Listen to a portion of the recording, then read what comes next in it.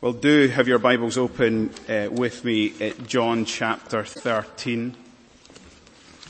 John chapter 13. So last week we recommenced our study in the Gospel of John. And we took our first tentative steps into chapter 13, where we're considering what is commonly known as Jesus' farewell discourse. And if you want to sort of get an idea of where we're going, over the next few months, we're going to spend most of our time lingering in the upper room with Jesus and his disciples as Jesus prepares them for what is ahead of them. There was an old Scottish minister in the 19th century called Charles Ross. He's written a book and it's called The Inner Sanctuary. And that book is on Jesus' farewell discourse. He said that this is, if you like, the inner sanctuary of the Gospel of John and indeed the entire Bible. This is the Holy of Holies, because here the veil is lifted from who Jesus is and what he has come to do. We get to see him and marvel at him. And so as we come to this passage, metaphorically speaking, we stand on holy ground. John invites us to eavesdrop as Jesus has these really intimate conversations with his disciples. Now, what we're going to see is that this is the eve of Jesus' death, and in a matter of hours he will be nailed to a wooden cross. And so what he has to say to his disciples in this context is so vitally important for them. Last week, when we looked at verses 1 through 17, the theme that dominated was that of love. Jesus stooped down from his position and place of honor at the table, and he knelt down to wash his disciples' filthy feet. And we said that was he was showing them the character and the extent of his love. The character of his love, it's humble love. The extent of his love, it will stoop down to the greatest depths for his people. And one of the things we unpacked when we were thinking about the meaning of Jesus' foot washing action was this. It was an enacted parable. It was a prophetic action. It was done to point the disciples to what Jesus came into this world to do. Just as he physically washed their feet, so Jesus came into this world to spiritually cleanse sinners, to wash us. And then after we considered the meaning of the act, we then looked at the application. And Jesus said we are to emulate his example. In fact, we looked at the lost beatitude. In verse 17, Jesus said, if you know these things, if you know who Jesus is and what he's come to do, blessed are you if you do them. Blessed are you if you live a life of service. Well, this morning we transition into the second half of this chapter, and we're going to be looking at verses 21 through 38. And here Jesus will prepare his disciples for his impending death and departure by predicting what is going to happen in the lives of two of his disciples. First of all, Judas Iscariot will betray Jesus. And secondly, Simon Peter, will deny Jesus. I don't know if it's ever struck you before when you were reading the New Testament that in all of the Gospels, under the inspiration and guidance of the Holy Spirit, the authors weave the betrayal of Judas Iscariot with the denial of Simon Peter. They go hand in hand. And I think that part of the purpose of that is so that we can see, one, into the heart of Jesus for his people, and two, so that we can see into the heart of his peoples. And Simon Peter and Judas Iscariot gave us a perfect picture of our own hearts. And so as we look at them this morning, we're going to see that there are great similarities between them, but it's the differences. It's the differences that are hugely significant. 2 points. Judas and Jesus, Simon Peter. and Jesus. So let's begin. Judas and Jesus. As we pick things up in verse 21, Jesus has just washed their feet. He's just explained its meaning. He's just applied it to our lives. And then we read these words, verse 21. After saying these things, Jesus was troubled in his spirit. And this statement from John comes like a bolt from the blue. We're not expecting it. Jesus has just performed this amazing act of love. And the next thing we know is that Jesus is deeply distressed. One minute everything seemed fine. Now all of a sudden everything is not fine. Jesus is deeply distressed and in a very visceral way. John clearly noted it and he never forgot it. It's one of the rare occasions when the reality of what's going on in Jesus' soul appears on his face. See when it says there, he was troubled in his spirit.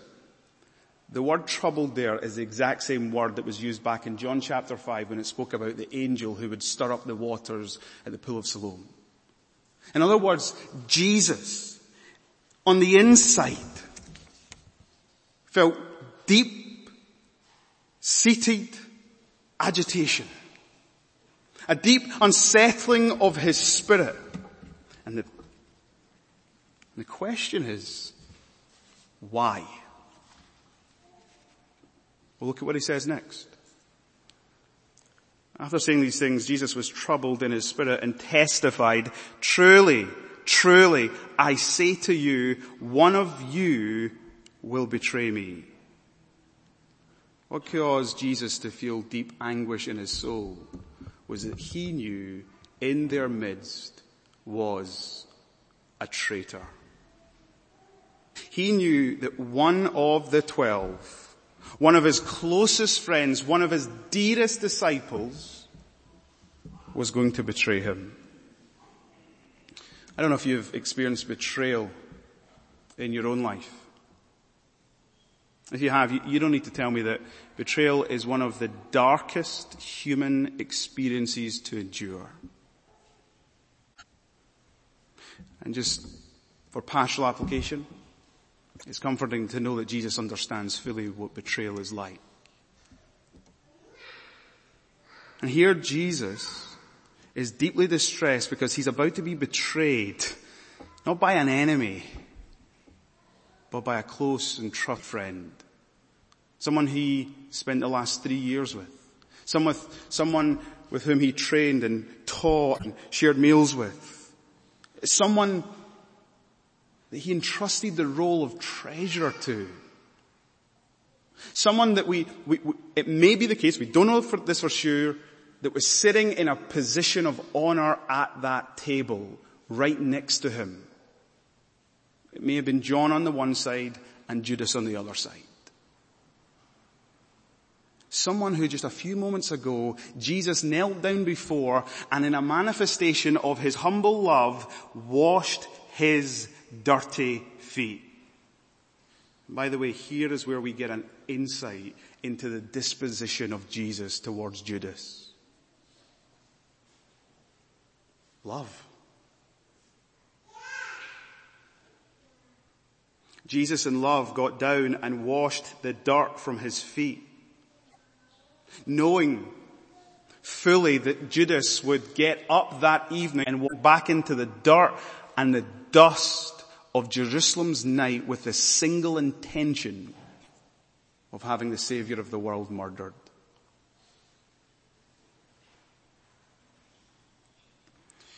The 3 verses that we didn't read this week are verses 18 and through to 20. And in verse 18, Jesus said, after he performed the foot washing, as he applied it, he then said, I am not speaking of all of you. I know whom I have chosen, but the scripture will be fulfilled. He who ate my bread has lifted his heel against me. In other words, Jesus is fully aware that Judas's betrayal will happen in fulfillment of scripture.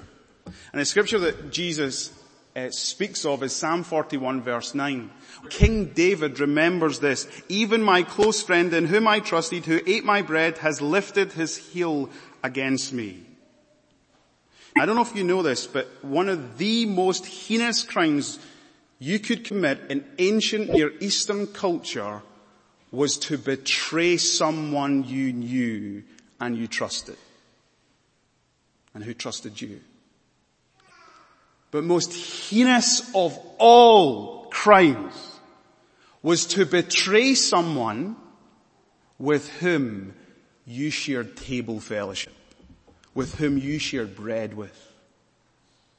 In Near Eastern culture, that is the sign of intimate relationship. And here Judas Iscariot, as they sit having this meal, will betray Jesus. It goes without saying, you could probably that evening have cut the atmosphere with a knife. And isn't it fascinating that John, he moves our attention from focusing on the love of Jesus to now thinking about the treachery of Judas.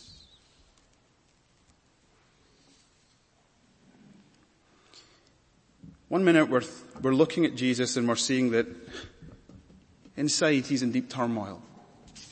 And then the next minute, after Jesus says, truly, truly, one of you will betray me, John has us looking at the disciples who are looking at one another. And there's this look of bewilderment plastered all over their faces. Look at what it says. Verse 22. The disciples looked at one another, uncertain of whom he spoke. It's as if John wants us to picture in our mind's eyes the sheer look of bewilderment that this announcement made, that this announcement produced in them. They were completely taken aback. And if just a moment ago we could read what was going on in Jesus' soul from the way his face looked, well, so too now. We can see what's going on in these disciples. They're perplexed. Who is going to betray Jesus? Who is it?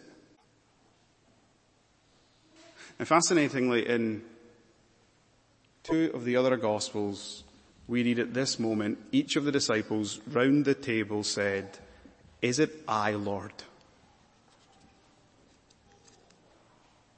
Is it me? But just note this. In Matthew's Gospel, Matthew chapter 26, verse, 22, Judas asked Jesus directly the same question, but with a little difference. He didn't say, "Is it I, Lord?" He said, "Is it I, Rabbi?" And you have to wonder, that the reason he didn't say Lord was because he thought it would get stuck in his throat? Because he knew who he was? He knew he was the traitor? Now at this point, Simon Peter takes initiative. He's desperate to find out who it is.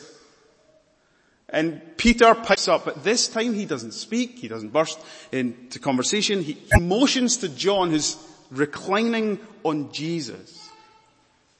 And he says, "John, ask Jesus, who is it? Who is it?" And do you know what I love? Read the verses, right? Verse 23 and 24. One of his disciples, whom Jesus loved, was reclining at the table at Jesus' side. So Simon Peter motioned to him to ask Jesus of whom he was speaking. And this is, just indulge me for a moment. This is brilliant on John's part.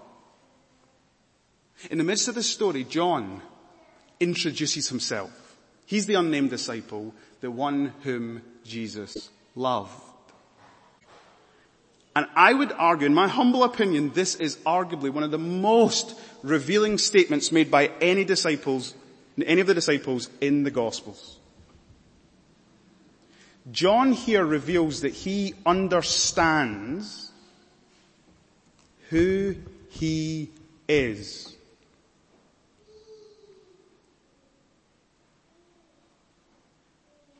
The disciple whom Jesus loved. Why would he know that about himself? Because what has Jesus just done? He's washed his feet. What was the foot washing act all about? It was a manifestation of Jesus' love.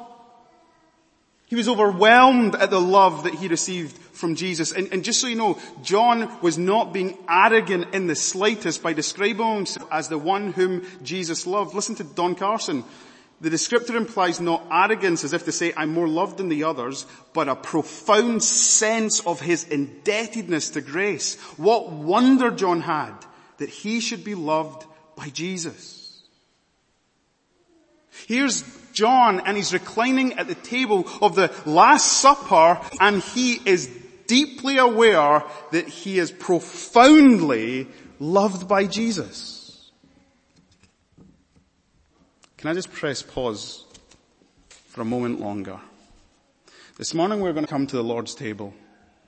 This morning we're going to enjoy this meal. And the question is, brother, sister, do you realize how profoundly loved you are by Jesus? Do you realize that this meal is given to us to remind us of what Jesus came into this world to do for us? To die so that our sins could be forgiven. In taking the Lord's Supper, we proclaim the Lord's death until he comes again. And the Lord's death is what? It is the greatest demonstration of God's love for his people. The Lord's Supper is given to us to assure us that Christ loves us. John reminds us here what you and I are prone to forget. Our identity is we are loved by Jesus. Now back to the scene. So that disciple, John, leaning back against Jesus, said to Jesus, Lord, who is it? Now, it doesn't say this. We don't know. But it certainly looks like it. John whispered this question. Lord, who is it? Why do I say that? Because in verses 27 through 30, it's clear that the disciples don't hear what was the sign that would reveal the betrayer. And so Jesus responded to John, it is he whom I will give this morsel of bread when I have dipped it. So when he dipped the morsel, he gave it to Judas, the son of Simon Iscariot. Then after he'd taken the morsel, Satan entered into him. Jesus said to him, what you are going to do quickly. Now no one at the table knew why he said this to him. Some thought that because Judas had the money bag, Jesus was telling him, buy what we need for the feast. Or that he should give something to the poor. So you see, even at this moment, the disciples have got no idea what's going on. So after receiving the morsel of bread, Judas immediately went out. And it was night. Quite literally it was night. But when John says night, he also means, and the darkness of hell engulfed Judas.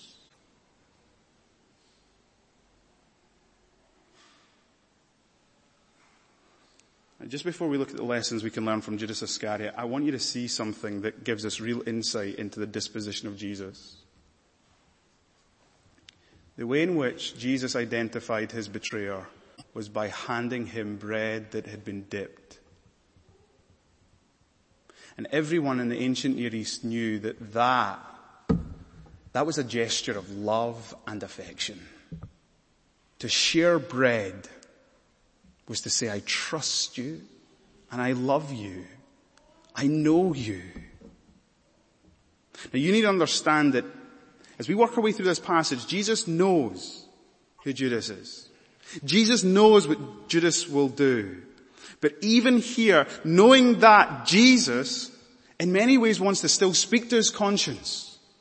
And he wants the love of God to speak to him. You see, it's the love of God, the kindness of God that will lead any man to repentance. And in this last gesture of love, Judas takes the bread, but he spurns the love that lay behind it. And immediately he gets up and he walks out. And Judas had these words ringing in his ears. What you are going to do quickly. And that statement of Jesus tells us this. Jesus did not die as a helpless victim. Jesus died as a sovereign Savior who was in complete control. And I believe there's all kinds of lessons that we can draw from this event of Judas's betrayal. You know what we learn?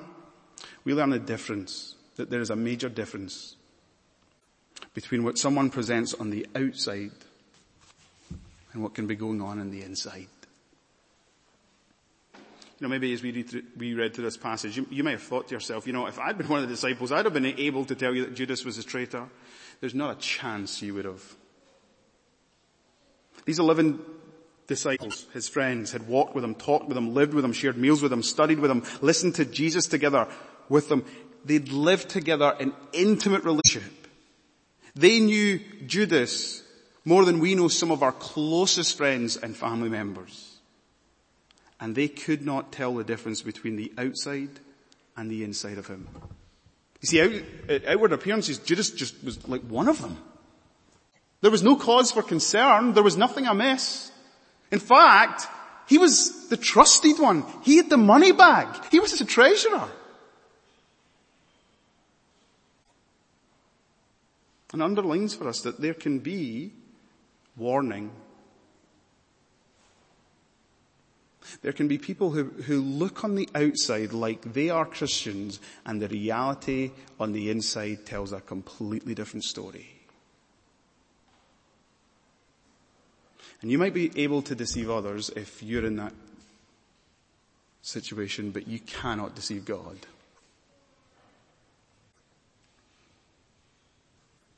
Now, you know what else we learn from Judas? We learn that Satan entered into him. And some people want to say that the reason that that Judas betrayed Jesus is because Satan took hold of him. But see, when you read through John's Gospel, you get the sense that Satan took hold of Judas because there was something to take hold of. You see, back in John chapter 12, just one page behind, the very start of it, there's that scene in Bethany where Jesus is anointed by Mary with that expensive perfume, and who is it that protests? It's Judas. And John puts it like this, but Judas Iscariot, one of his 12, he who was about to betray him, said, "Why was this anointment not sold for 300 denarii and given to the poor?" He said this not because he cared about the poor, but because he was a thief, and having charge of the money bag, he used to help himself to what was put into it. Let me say that again. The reason Satan was able to take hold of Judas was because there was something to take hold of. That is, this man was leading a double life, would not take it to Jesus and confess it and admit the reality of who he was. And his sin, well, it mastered him. And Satan took hold of him. And Satan had a foothold in his life. If we devote our heart's affection to our secret sins and we never confess them to the Lord Jesus Christ, don't be surprised when they master us and they destroy our spiritual life. And Satan takes hold of us. So there we have it. Judas and Jesus. Now, by the time we've got left, just let's look at Jesus and Simon Peter. Now, what is so fascinating? We've just gone from Jesus doing this most loving act at the start of the passage into this dark, foreboding sphere. And then the instant that Judas leaves, it's like someone walks into the upper room and turns on the light, opens the windows. It's like this dark, foreboding atmosphere just disappears. Because within seconds, Jesus says in verse 31, when he'd gone out, Jesus said, "Now is the Son of Man glorified, and God is glorified in him." If God is glorified in him, God will also glorify him in himself and glorify him at once. Then Jesus, taking the posture of the Father at the Passover meal says, now little children, yet a little while I'm with you, you will seek me, and just as I said to the Jews, so I also say to you, where I'm going you cannot come. A new commandment I give to you, that you love one another just as I've loved you. You're also to love one another. By this all people will know that you're my disciples if you have love for one another. Do you see it?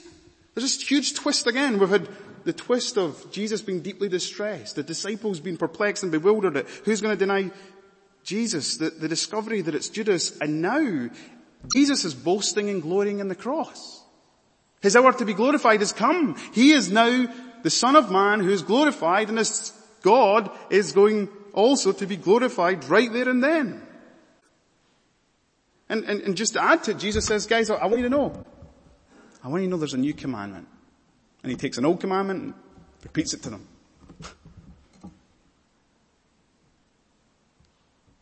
I don't think it's a mistake.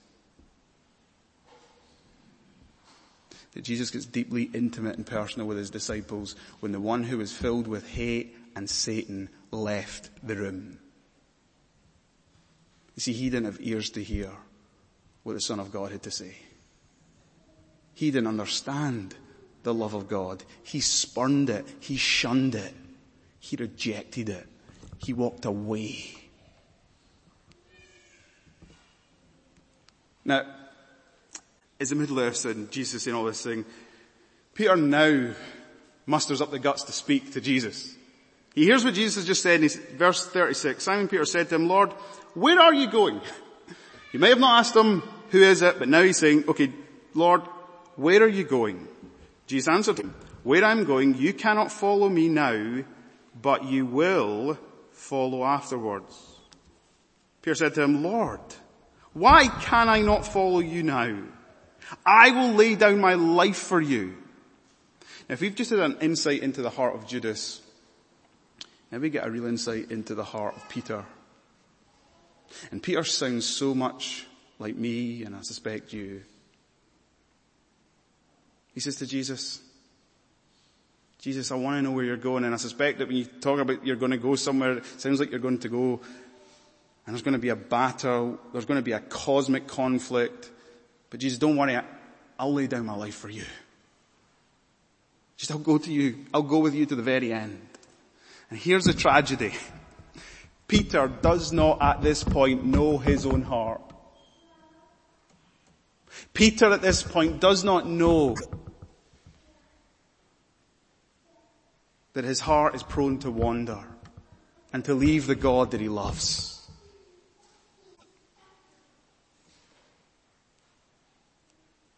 And so Jesus answered Peter. He looked him in the eye, and it's such a soul-searching, heart-searching question from Jesus. Will you lay down your life for me? That is the question, Peter. Who's going to do the laying down of lives? Now, it is true, Peter did die as a martyr for the faith, but Jesus and Jesus alone laid down his life in the real sense for Peter and for his salvation.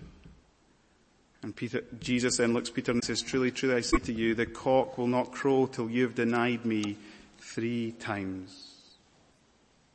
Now, I need you, the atmosphere has changed, and you might not hear it, but Jesus has just given Peter, in light of giving this prophecy that he's about to deny him, he's also given Peter this unbelievable hope.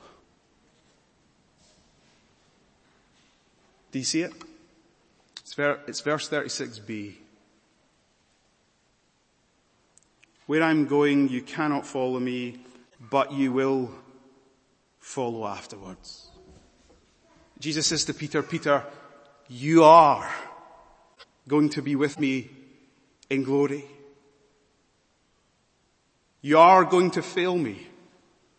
Your heart is fickle, and you're going to deny me 3 times. But Peter, I am going to restore you, and you're going to be with me. It's interesting, in Luke's account, it's really, really, really profound. It says in Luke 22 verse 31, Jesus prayed this. Jesus said this, Simon, Simon, behold, Satan demanded to have you. Now just think about that. There was a vulnerability in Peter. Satan demanded to have you. That he might sift you like wheat. But I've prayed for you that your faith may not fail. And when you have turned again, strengthen your brothers. Now here's the $1 million question. What's the difference between Simon Peter and Judas Iscariot? What's the difference? Well, with Judas Iscariot, he never once felt a pang when he was going about his life and stealing from the money bag. And when Jesus knelt down and washed his feet, and when Jesus offered him a morsel of bread, he spurned the kindness of God. And we know that when he did break down and cry, it wasn't tears because he'd failed the Lord Jesus Christ. It was tears because of what he'd done to himself. And that makes sense. Because remember, he was the one who said, "Is it I, Rabbi?" He didn't know who Jesus was. He didn't submit and bend the knee to Jesus. He didn't receive the love of Christ. Now what's the difference with Simon Peter? Well, he failed Jesus. That for sure happened. The prophecy came to pass there in the courtyard. But do you know why he was in the courtyard? Because he didn't want to leave Jesus. He knew that Jesus was upstairs on trial. And even after he denied him on the third time and he heard the cock crow, it says that he caught the eyes of Jesus, and when he saw Jesus look at him, he broke down and he wept bitterly. And these were tears of genuine repentance, because he knew he'd sinned against the one who loved him and the one who'd spoken the word of God to him and said, "Simon, I prayed for you that your faith may not fail." And he remembered the word of the Lord. You might be here this morning and you are a genuine Christian, and the question you ask yourself as you hear a sermon like this is, "Lord, is it I? Lord, am I one of those people who are living a life that I'm very vulnerable to Satan taking hold of me, and I'm going to abandon you and depart from you?"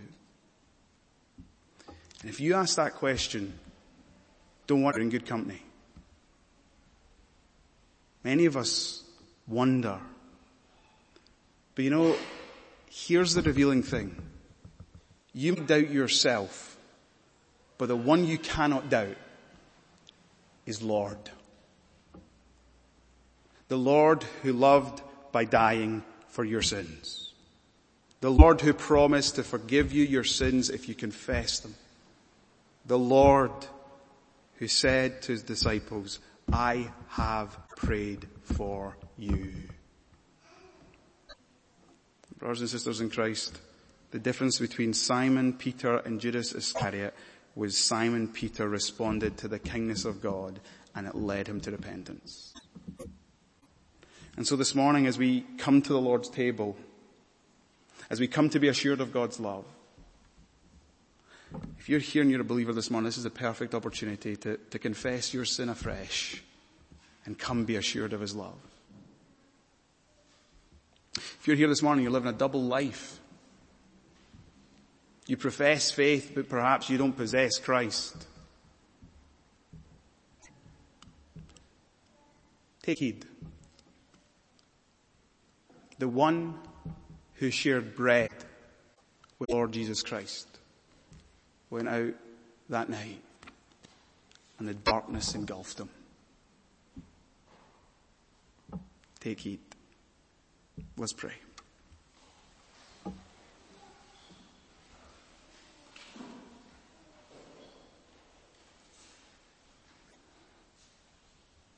Lord, your word has a way of searching our hearts. of unraveling our need, of exposing our sinfulness. Your Spirit has a way of speaking to our consciences and convicting us.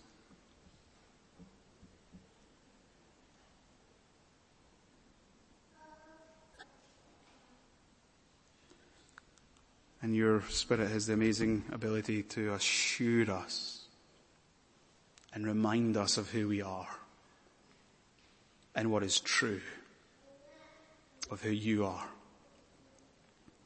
We love you this day because you first loved us. And we might doubt ourselves, but we have no need to doubt you. And so we pray that as we come to the table, we might feel and know afresh the wonder of your amazing love. And we pray for those this morning who are strangers to this love. And we pray that they would come to put their faith and trust and to confess and repent and to discover a Savior in the Lord Jesus. And it's in his name we pray this. Amen.